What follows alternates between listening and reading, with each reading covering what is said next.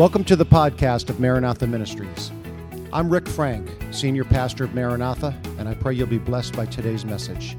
You can access all of our church information by going to our website at www.mmchurch.com or on all social media by searching at mmchurch. And now be blessed by listening to today's message.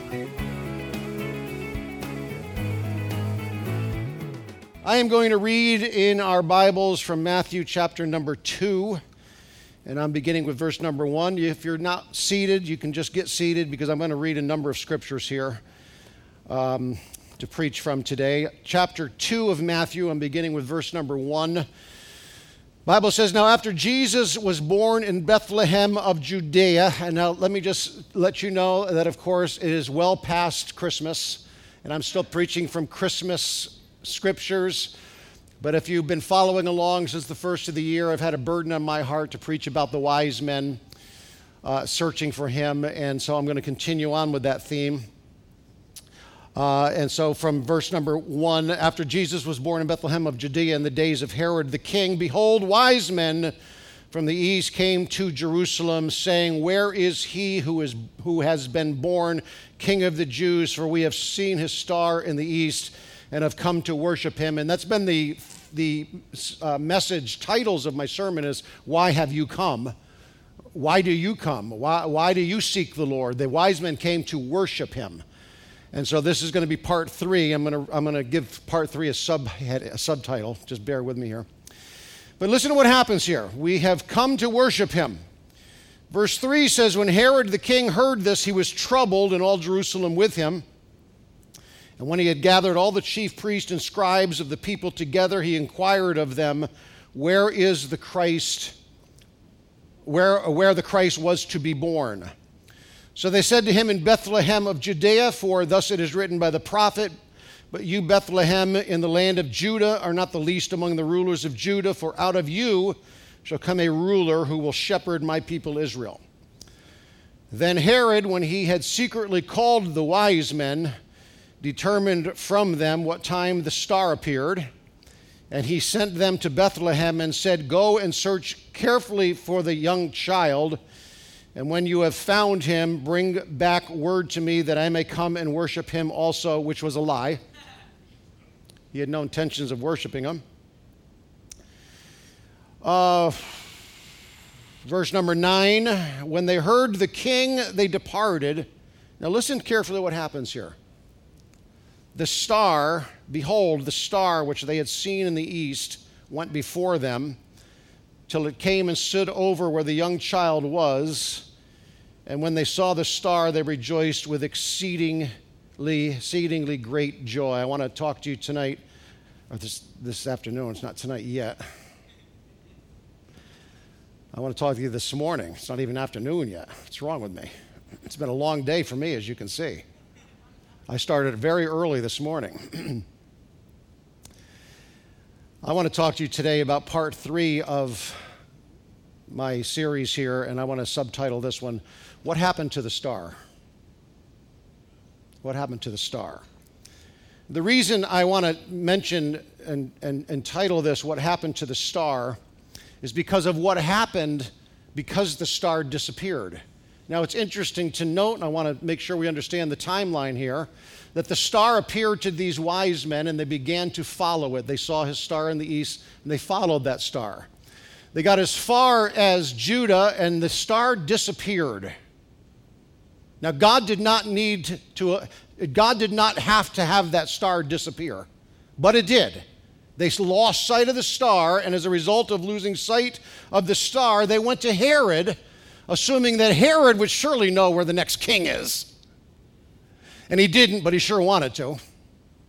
He wanted to know where the next king was. So the Bible says that they went to Herod and they asked Herod where the king of Israel was to be born. So Herod, of course, called Jerusalem together, called the wise men and the scribes and the Pharisees to determine exactly where the Messiah was going to be born. They determined it was in Bethlehem. I pointed out last week, this is a continuation of last week, I pointed out last week that all of Jerusalem heard this news, but not all of them cared because they didn't all go to seek him. I want to be one of the ones that seeks him. that goes looking for him. But the wise men came to Herod. They asked where the king was, and then they left. But they did not go back to Herod because the Bible says in verse 12, they were divinely warned in a dream that they should not return to Herod. So they departed for their own country another way. Now listen to what happens here, all right? And this is why I've named this sermon, What Happened to the Star? Because of the fact that the star disappeared, this is now what takes place. Herod, verse 16, when he saw that he was deceived by the wise men, was exceedingly angry, and he sent forth and he put to death all the male children who were born in Bethlehem and in all its districts from 2 years old and under, according to the time which he had determined from the wise men. That's what happened because the star disappeared. The star did not have to disappear. Didn't have to. God could have let those wise men follow the star because when they left Herod's temple, they saw the star again. And it led them directly to where the Messiah was. Why couldn't it have just led them? Did you ever wonder that? Has anybody ever wondered that besides me? Why couldn't he have just led them? Why did all these children have to die? Because the star disappeared? At God's doing. It wasn't because it was a cloudy day. And even that you can blame on God. He controls the weather. Let me tell you, first of all, that the fact that Jesus is born is not good news to everybody. Did you hear me? It's quiet in this house today. Checking. Is this on? When we're good? You can hear me up there in the balcony? Shout an amen once in a while, would you, for me? All right, there we go. You got to keep it up now. I got to start preaching because I'm going to preach some heavy stuff here. All right. The fact that Jesus was born is not good news to everybody, and the fact that Jesus is alive today is not good news to everybody. Not everybody is happy that there is a Messiah that wants to take control of your life. Not everybody wants a Messiah that becomes the Lord of all in your life. A lot of people want to keep God in his place.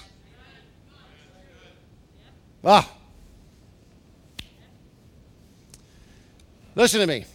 Do not stop telling people about Jesus just because they don't want to hear it. Because sooner or later, somebody's going to want to know where he is so they can come and worship him also.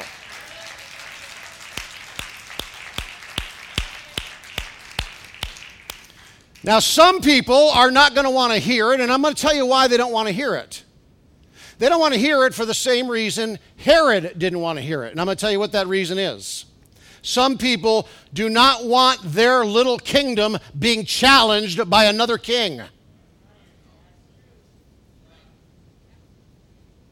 Some people do not want their little kingdom being challenged by another king. And I'm here to tell you, if Jesus is going to be your king, he will not play second fiddle to anybody, including you.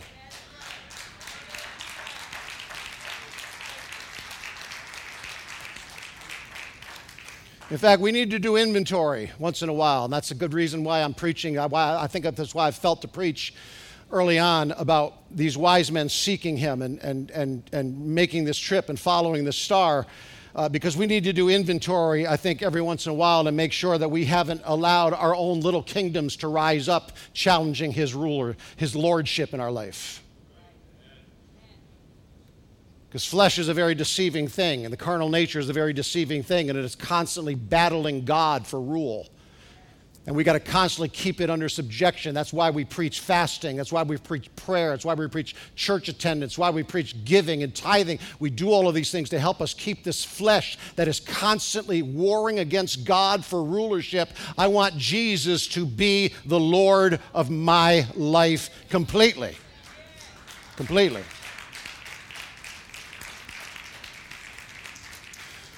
So God let this star disappear for just a short time. And if he didn't, they would never have gone to Herod.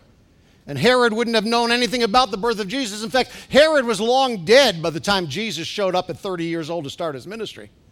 Herod did not need to know this stuff. He wasn't even around to be challenged. And yet, God sent them, those wise men, to that man. And I'm going to tell you why. Listen very carefully. If you're watching this online, don't walk away from your computer screen or whatever you're watching this on till you hear this statement. Something always must die if Jesus is going to be born. If Jesus is going to be born in your heart, something in your heart will have to die.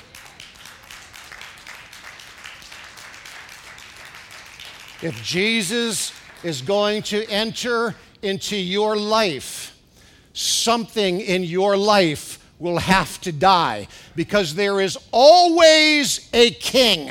There is always a highest authority. And when Jesus comes in, whatever was the highest authority must die, because Jesus will not share his glory with another.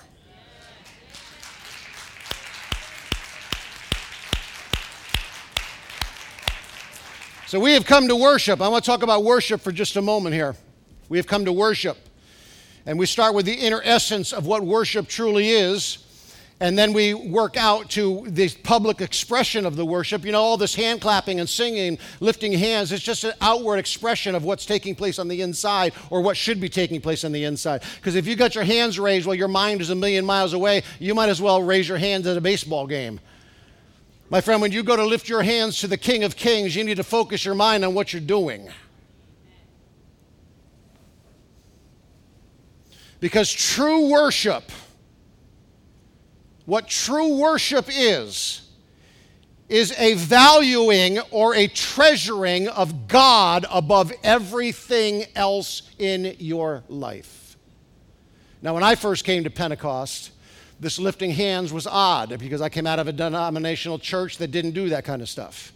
And yet the Bible's filled with it. Well, guess what had to happen? Either he's going to die or I'm going to die.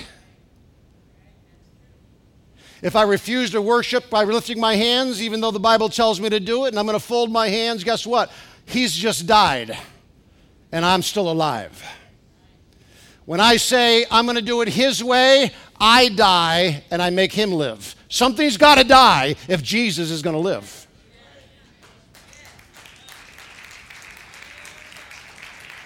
Praise God.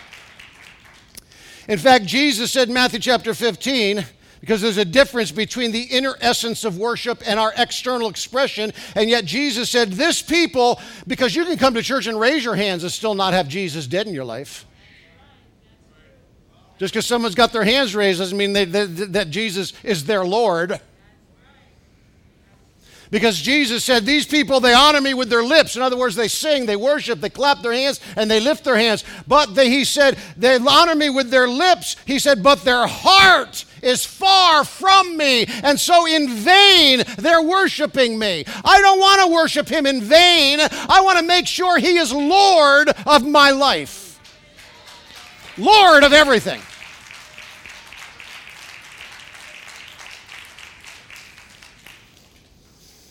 Because you can do as many good deeds as you want to and go to as many church services as you want to and never really truly be worshiping God if it's all just external and nothing's happening in your heart towards God. Because all true worship is in essence a matter of the heart. Always.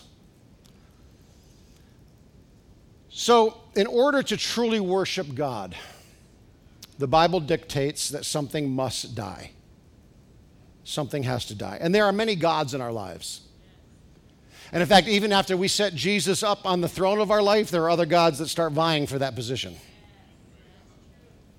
They start vying for it. They try to pull him down, set themselves up there. And if we're not careful, we allow it to happen. Next thing you know, we're running things again. I almost wanted to ask, is it okay if I preach like this? But the first lady gets so mad at me when I say that. She said, will you just preach what God laid on your heart and quit asking us if it's all right? If you don't think it's all right, shut the screen off if you're watching this online. Get up and leave if you don't like it. I'm not apologizing. I'm preaching what God told me to say.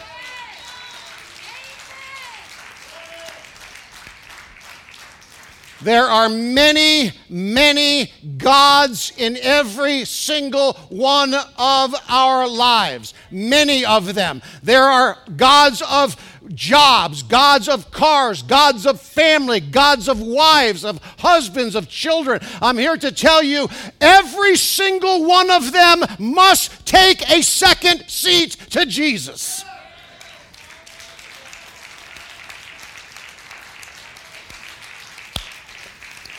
Now, biblically, and this is where I struggle, but I got to preach it. Biblically, Jesus pointed out that there are two major gods that we struggle with. One is him, the other is money. Now, I'm going to talk about money for a moment because the Bible says, Jesus speaking, no man can serve two masters. He's either going to love one and hate the other, or he's going to hate one and love the other. But you cannot serve God and mammon, and that word mammon means money. You can't serve God and money. So I'm going to talk about money for a moment. But before I do, I want you to understand something, okay? We're experiencing the worst winter we have ever had since we've been in this building. Our heat bills are higher than they have ever been since we have been in this building. Can you imagine that? We've been here, this is what, going on, this is 11 years. We have never, and obviously, I mean, it's been zero for what? As far back as I can remember. Why am I telling you that? Because every bill is paid. That's why I'm telling you that. We're not struggling to figure out where I'm going to get enough money to pay the heat bills that are going. The bills are paid and there's extra money in the church bank account. All right? I'm not worried about finances. You got that? Everything's paid. There's balance still in the account. The trustees know it. Anybody wants to see the books can see them. Financially, Maranatha Ministries is doing great. And yet, I'm going to preach to you about giving. Because it ain't about what we need. It is all about what you need. You need to put Jesus Christ in the top spot. And the only way to put Jesus Christ in the top spot is to put everything else under him.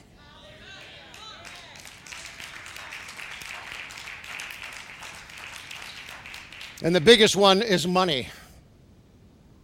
Money is the biggest obstacle we have in serving God. You cannot serve God and money, Jesus said, and tithing is what shows where your heart really is.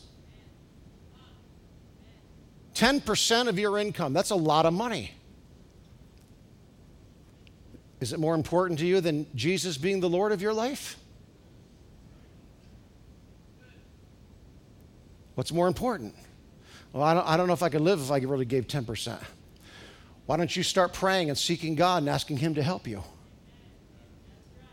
Start somewhere. How many of you can pray for an hour a day? It's hard to pray an hour a day. So what do? You start with a minute. You build it up to 2 minutes. Build it up to 3 minutes. How many of you can just all of a sudden say, wow, I can just fit 10% into this budget? Sure. Maybe you can't. Maybe you need to start at 1%, but you got a goal. I'm going to get to where I am giving tithe because I am putting God above everything. And there's nothing, let's face it, there's not a whole lot more important to us than our money. I got to preach about money, not because the church needs it, not because I need it. I got to preach it because you need to make sure Jesus is Lord of your life. And something's got to die. Listen to what Jesus said. What sorrow awaits you, teachers of religious law and Pharisees, you hypocrites? You call them hypocrites. Why? Because they were careful to tithe on even the tiniest income. See, tithe doesn't matter. What are you preaching, pastor? You're careful to tithe on the tiniest income, and you ignore the more important aspects of the law, justice, mercy, and faith. See, tithing isn't important as long as you're filled with justice, mercy, and faith. That's not what Jesus said. Jesus said, you should tithe. Yes. But here's the other side. Just because you tithe a full 10% plus give an offering, don't think you got it all together. Don't you become proud of what you do. And don't you start dictating how things should run because I'm the biggest tithe supporter of this church. You don't get any more say than the guy that puts 30 cents in because they made $3. Your say is no more important than the kid that put a dime in because he made $1. Tithe is tithe, my friend, and your amount of your tithe doesn't give you extra clout.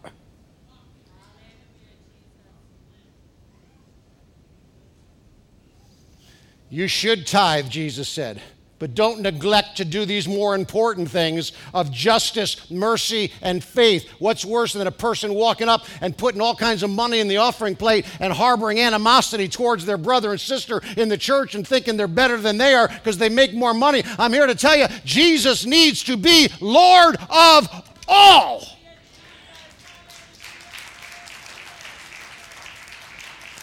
And in order for him to be Lord of all, I'm telling you right now, there's nobody listening to me that doesn't have something that needs to die. In fact, the Apostle Paul said it this way. I'm telling you what, every day I wake up and I look and see these things that have crept up, and he says, I have to die every day.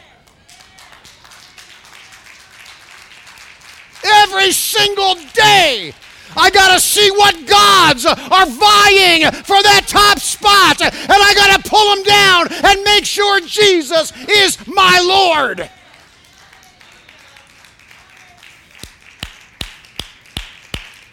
Praise God. For Jesus to be born in your heart, something's got to die. Every day. And I close with this. This is an old song. I think the Laney Wolf Trio originally wrote this. I'm not sure, but I think so.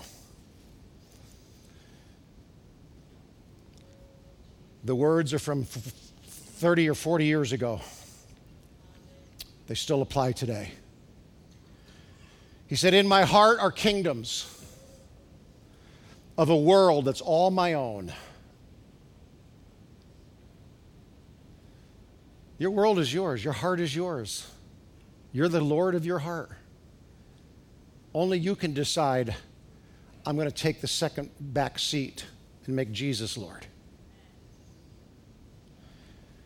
A world that's all my own. Kingdoms that are only seen by myself and God alone. Only God knows what's in your heart vying for that top spot right now. God knows. And if you'll seek his face, he'll show you what it is. Chances are you already know.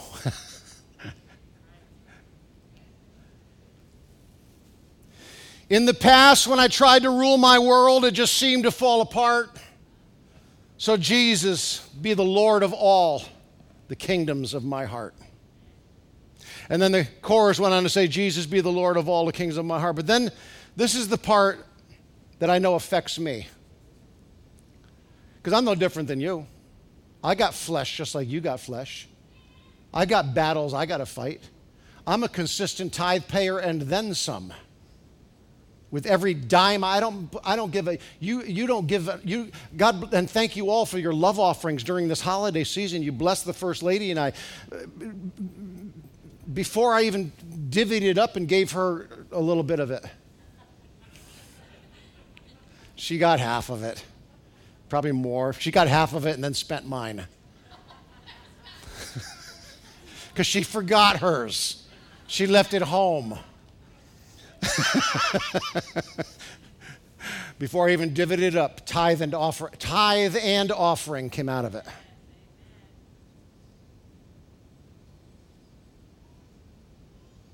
I've determined I'm going to be a generous giver, and I'm not just generous to the church. God gets my tithe, and he gets offering. And then I'll go get a cup of coffee through the drive-thru. Oftentimes, it's not because I'm rich. My kids will tell you I'm not rich. But oftentimes, I'll take a $10 bill after I pay for my coffee and give a couple bucks for the tip jar. I'll take a $10 bill and say, here, get yourself a cup of coffee when you go on break. Sure, it's $10 I could have used for something else, but I want to bless people. I oftentimes, don't I? I oftentimes do that. I go through the drive-thru at McDonald's. How many of you ever tipped anybody at McDonald's? Try to give them a tip at the McDonald's window, they think you're nuts. Oh, we don't take tips. I said, it's not a tip. I want to buy you dinner when you get your break a little later on. Why? Because I don't want money to ever be something that makes me focus in on it. And I don't mean that. I don't mean to say, I'm starting to sound like Joe Biden up here now.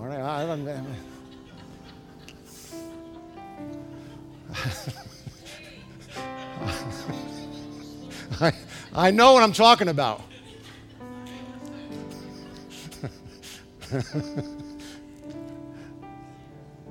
I guess let me get back to the writings here. Okay. Let me get back to the notes. I guess I only fooled myself. Why?